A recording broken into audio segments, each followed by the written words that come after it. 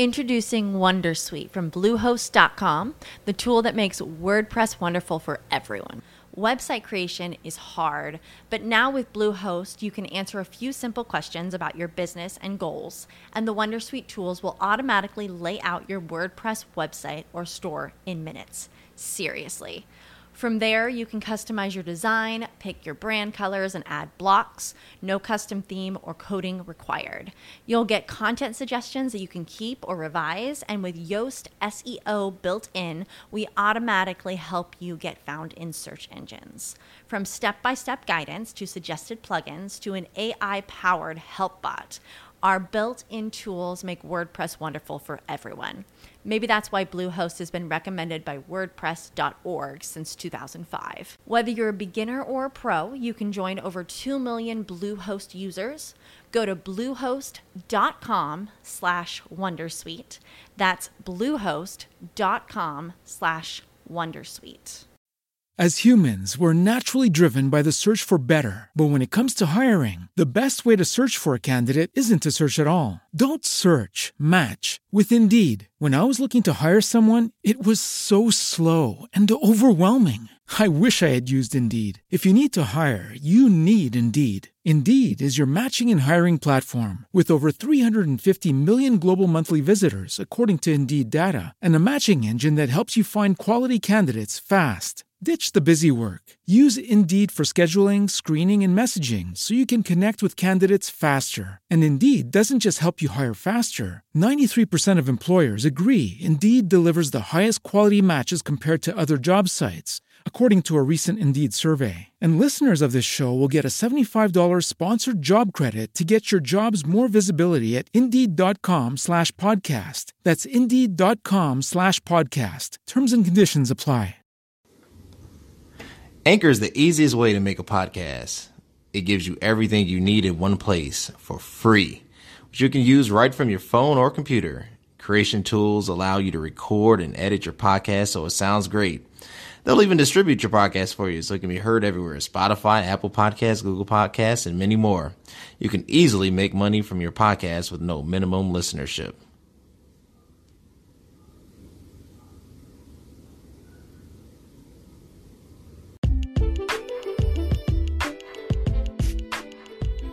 Welcome back, ladies and gentlemen. Welcome back.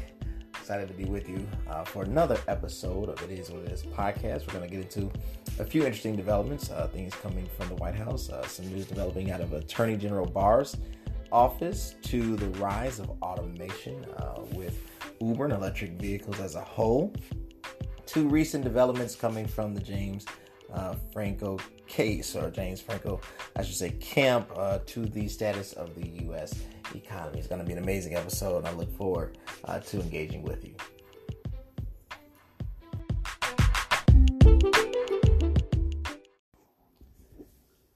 Article by Cyrus Fairbairn, Attorney General Barr, in his dealings with Facebook. We need lawful access to users' digital messages to fight crime. Facebook is acknowledging the needs of lawful enforcement, but wants to protect its users from unwanted snooping. The Department of Justice published an open letter Thursday evening asking Facebook to alter its plan to fully encrypt Facebook messages or messaging services such as Messenger, WhatsApp, Instagram, and a move to the company announced in March. Attorney General William Barr, Acting Homeland Security Secretary Kevin McAleenan, along with two top law enforcement officials from Australia and the United Kingdom, are urging the tech giant to ensure that the law enforcement agents have means to access conversations when authorized by a judge.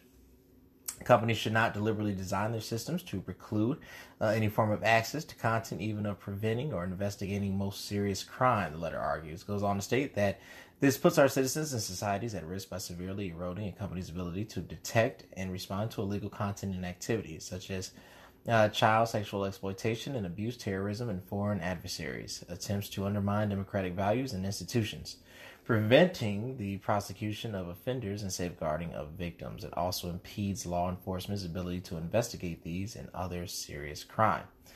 Barr goes on to state that they're expected to speak at a Lawful Access Summit about the war-proof encryption and its impact on exploitation cases at the Department of Justice in Washington, D.C. In recent years, Department of Justice officials have not fully explained how they would achieve the end goal they seek through federal law or executive authority, and there has been no substantive movement in Congress. The letter goes on to proclaim that there's resistance with Silicon Valley, including the Computer and Communications Industry Association, an advocacy group of tech firms, including Facebook, that strong encryption is increasingly vital to the privacy and security of individuals, national security, and economic prosperity. Stated by Ed Black, CCIA's president, said in a statement that companies should be encouraged to develop and employ the security standards that the public expects for their devices and online activity. Caps off by stating that meanwhile, in recent weeks, a host of technical and legal experts convened by the Carnegie Endowment for International Peace concluded that there should eventually be some middle ground on the issue and encouraged advocates to continue to find a meaningful solution to the problem.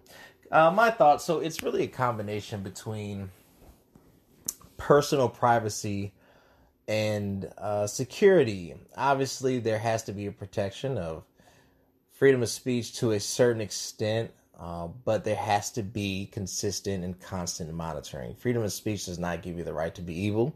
It does not give you the right to be destructive. It does not give you the right to employ such practices that could possibly cause harm to others in any way, shape, or format.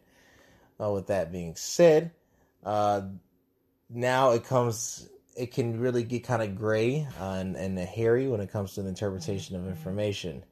I do believe that these tech giants need to allow messages to be encrypted for governmental use as far as anything that raises any type of red flags. If something is of utter importance, this should be a national issue and should always act in the best interest of the citizens as a whole, the security of all individuals. But at the same time, I always say don't post it, right? Like, just, a public platform where there shouldn't be anything should not be used to bring nothing, I should say, should be used to bring any type of destruction or harm. And public platforms should be a vehicle of positive display and positive emotion and great cause and philanthropy and excitement. The problem is, unfortunately, there have been individuals who have abused these platforms and have allowed it to create an altar of disgusting material. But when you use things properly, you always get proper results. Therefore, they need to come to a compromise and understand that security is a concern.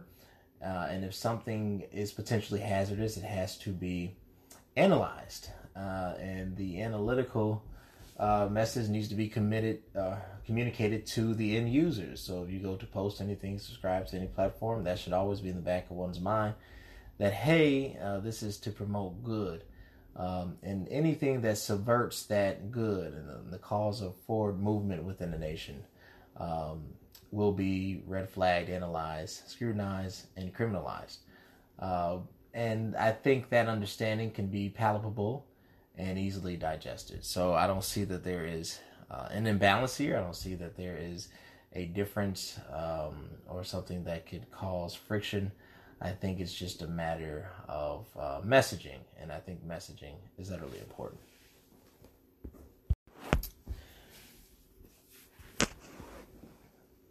Article by Alex Johnson. James Franco has been accused of sexual harassment in suit by former acting students. They claim that the actor and his production company promised women better jobs, opportunities for appearing in explicit nude sex scenes. Alex Johnson, Andrew Blankstein, and Diana Dasreth goes on to state that two women who attended the Oscar nominees James Franco's acting school sued him and his production company Thursday, alleging that the actor and his partner sexually harassed and discriminated against them and other female students. The lawsuit, filed in Los Angeles County Superior Court by Sarah Tither Kaplan and Tony Gale, seeks class action status for themselves and an unspecified number of other similarly situated women who attended classes at Studio 4, the acting school that Franco ran from 2014 to 2017. Franco, 41, who was nominated for an Academy Award as Best Actor for the 2010 film 127 Hours, closed the school in October 2017 after multiple women accused him of such things. Thither Kaplan, who has appeared in several short films in Frankel's 2014 and 2017 TV series, Making a Scene with James Frankel, was one of those women. Gail, who has appeared in several movies and TV series, hadn't previously been mentioned in connection with the allegations. The suit seeks unspecified compensatory punitive damage at trial, as well as royalties and other compensation for work the women did for Frankel's production company, Rabbit Bandini. Frankel's business partners, Vince Jovalet and Jay Davis, are named as co-respondents along with Frankel and Rabbit Bandini. Sad and disappointed. I think it's first and foremost to live in a world where women are abused and exploited for their bodies. They're not treated as equals is utterly disgusting. For James Frankel to have, and I understand that these are alleged crimes, but to have operated a facility in which these practices were allowed is disappointing to say the least. Interesting to see what's going to come out of this trial, of these allegations. But definitely keep an eye on this one and want to see Hollywood and want to see the world do better and really start valuing people and really focus on positive energy, positive vibes, and not these things that really make it not cool, right? These things that are utterly disgusting. Uber just launched an app to connect temporary workers with jobs. Leslie Newcomb goes on to state that the launch of Uber Works comes as the ride-hailing company has been struggling to turn a profit. Uber was one of the pioneers of the gig economy, but now as the company is aiming to help more people find other flexible shift work through an app that acts as a staffing agency, the new app Uber Works allows people looking for work to find opportunities in customer service, cooking, cleaning, and manual labor. Workers will be able to compare job locations, conditions, pay, and hours before signing up for a job. According to an announcement, Uber's work is currently only available in Chicago. People who download the app will undergo a background check and an in-person screening process, ensuring the employers receive vetted and qualified employees. Workers will be able to track their hours, including breaks, in the app, and they'll be paid through TrueBlue or Talent Burst, the two third-party staffing agencies. Uber goes on to state that we believe in a more efficient marketplace. We'll also support businesses by providing a reliable pool of vetted and qualified workers. UberWorks can help businesses reduce scheduling headaches, weather seasonal variations, and staff up for unexpected demand.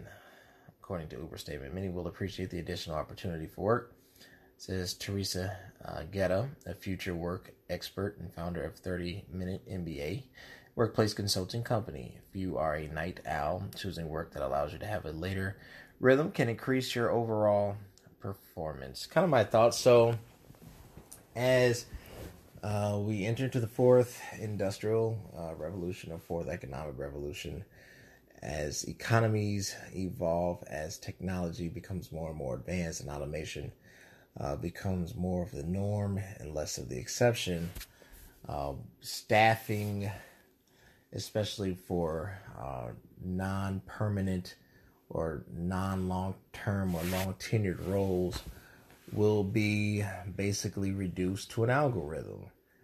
Unfortunately, apps have replaced personalities. Convenience has replaced human care. Efficiency is preferred over energy. So, for and there's pros to it. And I don't want to get too sardonic and totally go against rising trends and rising tides. I think if you're looking for just a quick gig and want to pick up something as a side hustle and pick up a few extra dollars and want something that you're not trying to go through the process of going through LinkedIn and emailing recruiters and this long thing for something that you don't really have a long-term investment into, is probably the perfect solution. This is quick. Fast and Furious. The problem, I think, with this is, yes, you go through a screening process. Yes, and of course, I'm sure there'll be a rating system depending on the job performance and everything, and you basically can see who you're getting. But there will be a disruption in culture because there will be no allegiance to anything. There is something to be said when things are purely done off of convenience and transaction. Because if things ever go down or a rainy day comes, all will jump ship. You have to work for something more than the paycheck. You have to believe, at least to me, in the vision of the company and the motto and the mission and the aim. No company is perfect. Yes, that's true. But you have to believe in the product. You have to believe in the overall desire and vision, because that's going to be the thing that keeps you going. Now, obviously, this is for just temp, direct to hire, Fast and Furious, not long, scalable, where I see myself in 5 years growing the company. This is not looking for health benefits and stock options. This is looking for just quick revenue to be made. So I think on the short end, this is going to be an amazing add-on for Uber. It's interesting to see Uber kind of go in this space, really diversifying its portfolio. On the long end, I wonder how this starts to play really in the marketplace, and really starts to deal with a lot of your non-high wage earning results. But we'll see, and the developments from Uber will be something as a test case study. Great article by Fred Imbert of CNBC. The Dow is on pace for the worst week so far this year, the fiscal year 2019, as more data shows. The economy is growing weaker than expected. Stocks have dropped to their lows of the day on Thursday after the release of the disappointing economic data added fuel to Wall Street's fears over the global recession. The Dow Jones Industrial Average has declined in its numbers to drop to a trade of 331 points lower, or 1.3%. The S&P 500 slid 1.1%, while the NASDAQ Composite was down 1.1%. Thursday's losses brought the Dow 3-day decline to more than 1,100 points, adding to the Wall Street's dismal start to the fourth quarter. The weakness in manufacturing has raised concerns of the U.S.-China trade war impact on the economy. The conflict started last year. Since then, China and the U.S. have slapped tariffs on billions of dollars worth of their products. Delegations from Washington and Beijing are due to meet next week in hope of finding a consensus. In other trade news, the White House has announced it will impose 10% tariffs on European-made Airbus planes, 25% duties on French wine, Scotch, and Irish whiskeys, along with cheese from across the continent. So my thoughts, obviously, the tariffs, the embargoes, the sanctions, the protectionism or isolation of U.S. economic barriers to counteract what was originally purported or campaigned as being taken advantage of, has led to this now decrease in economic global slowdown of progress. No, the United States has not officially slipped into a recession. The global economy has not officially slipped into a recession, but the warning signs are there. Yes, should a country protect its national interest? I think that goes without saying, but protectionism cannot evolve to the point where it becomes a detriment and truly a deterrent toward global growth and cooperation. You can't hide behind the walls of protectionism without understanding that everything now is tied together. Obviously, you want to create opportunity for local economies for local companies to compete. First on a local level, then national level, geographical level, but global level eventually. But there has to be the understanding that world citizenship is intertwined now, and because it's intertwined, if you go after any entity, the backlash will negatively impact you. Yes, there should be some sense of taxation, but to the point that it actually creates a penalty and discourages trade and mutual cooperation is the wrong step. So this now is creating an economic slide. And because the U.S. is no longer the powerhouse that it once was, and you have global emerging economies that are just on pace, or it's on a fast track for global expansion and economic revolution and prosperity, you can't rest on your laurels. I think the focus has to be, how do we all win? First at home, or I should say on the state level, the national level, then the global level, and in that order, without becoming a you versus me, us versus them mentality. And if that is properly assessed and implemented, then you shall continue, I believe, in global economic progress. Great article by Paul Essenstein. Electric vehicles pose a real risk for auto workers with fewer parts, fewer jobs required. The industry-wide shift to electric vehicles signals a monumental change in the ways cars are manufactured, with fewer parts required, fewer workers needed for assembly. The matter is one of the issues at the heart of the ongoing strike between the United Automobile Workers Labor Union and GM, which entered into its third week. Electric vehicles pose the real risk to traditional auto workers. Jennifer Kelly states that the research director of UAW said earlier this year during a collective bargaining conference in Detroit, hybrid cars combine electric drive hardware with a conventional and internal combustion engine and require more labor, about 9.2 man hours compared to 6.2 with typical gas vehicle. But all electric vehicles, that cuts that down to 3.7 hours. Mark Wakefield, head of the automotive practice of consultancy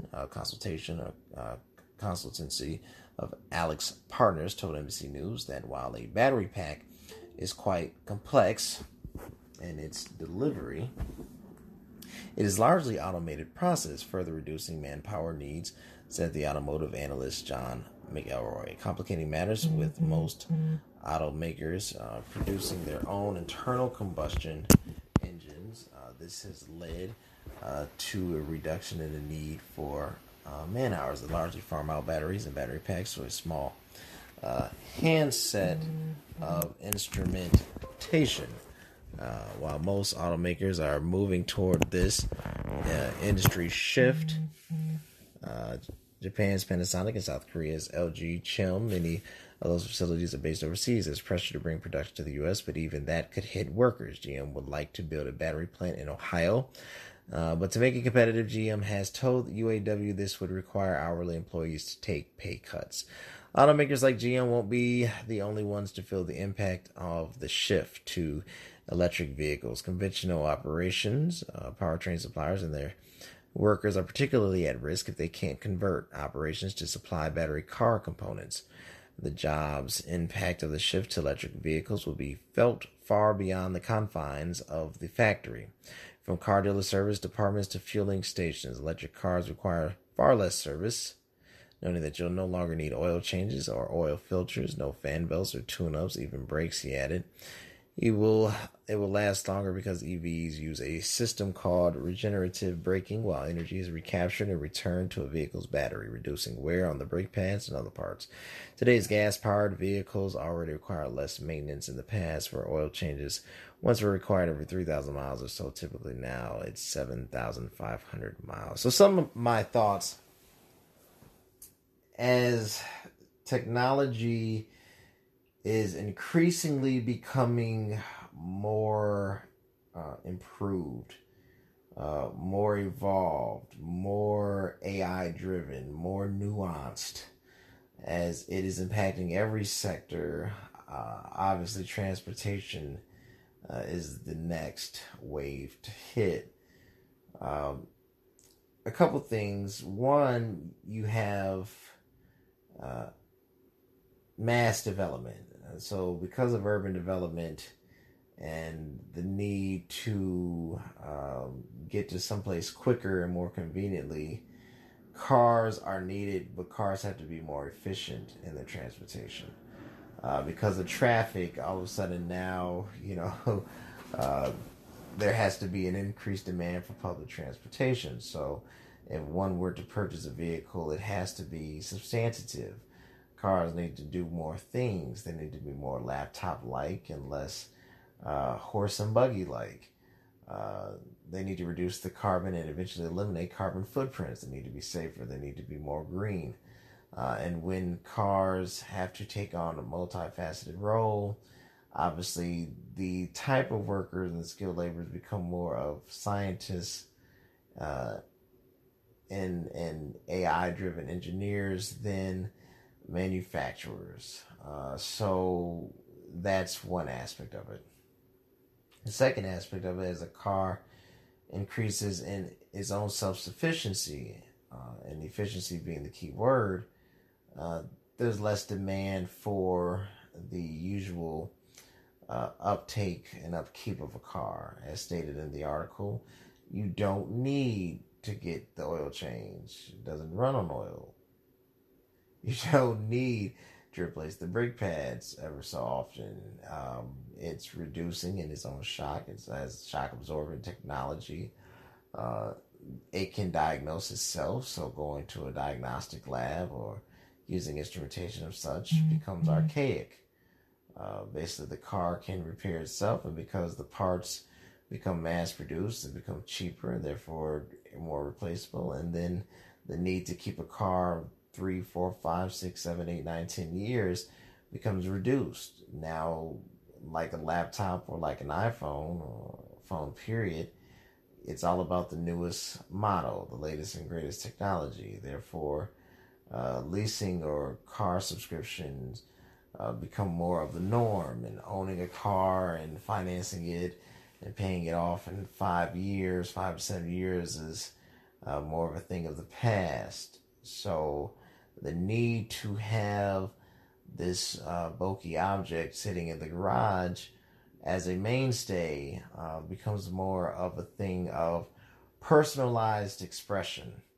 And because it becomes more of a thing of personalized expression and not competitive drive, whereas maybe 20, 30, 40, 50 years ago, having the cool car, washing it down, having a muscle car, having a fast car, something of that niche was the norm. Now it's not about American muscle, it's about leanness, it's about a sculpted almost figure. It's just a shift, I think, in mindset. So there's really two things working simultaneously. Is a shift in technology, a shift in culture, is a shift in the view of green and understanding the need to save our planet and really making environmentally conscious machinery. But also, I think there's a shift in demand. There's a shift in understanding of what a car means. A car used to be, you'd grow up and it'd be the family car and you'd pass it down from one generation to the other. Now it's, hey, I want the ability to upgrade. So with that being said, the need for maintenance dramatically decreases because cars need to be recyclable. They need to be able to transfer parts and be scrapped and be updated constantly with new add-ons. So the car becomes more of an app than a personal computer. So with this, all these things are affecting the need. But as the old adage goes, the more things change, the more things stay the same. Because you keep having evolution, shift, eventually you become full circle. So I do not see the elimination of the car manufacturer. I just see that there needs to be a shift in how the worker is applied. I don't think that there needs to be pay cuts. I think manufacturers and car companies have to understand you have to take care of your employees, and employees must come first, that people matter. All people matter. And when you can position them and reposition them so that everybody feels the full wave of prosperity, there will be this ultimate glow and growth from it. So I don't think this is a deterrent. I think this is an opportunity to capitalize on if all parties come to the table with that in mind.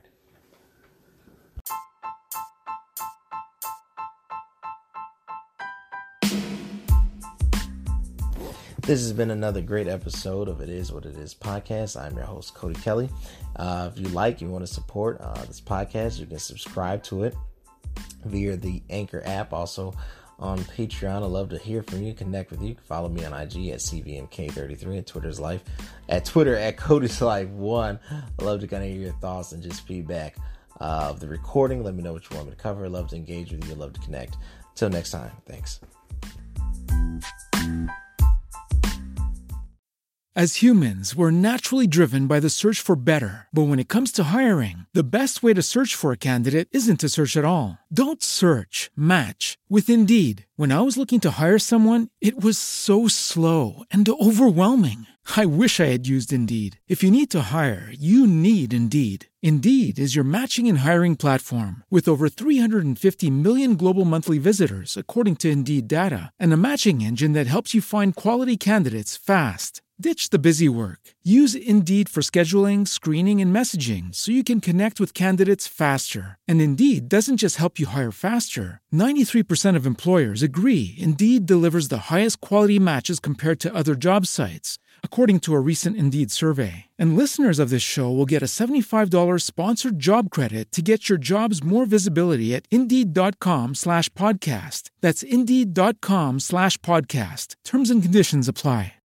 Lucky Land Casino, asking people, what's the weirdest place you've gotten lucky? Lucky? In line at the deli, I guess? Aha, in my dentist's office.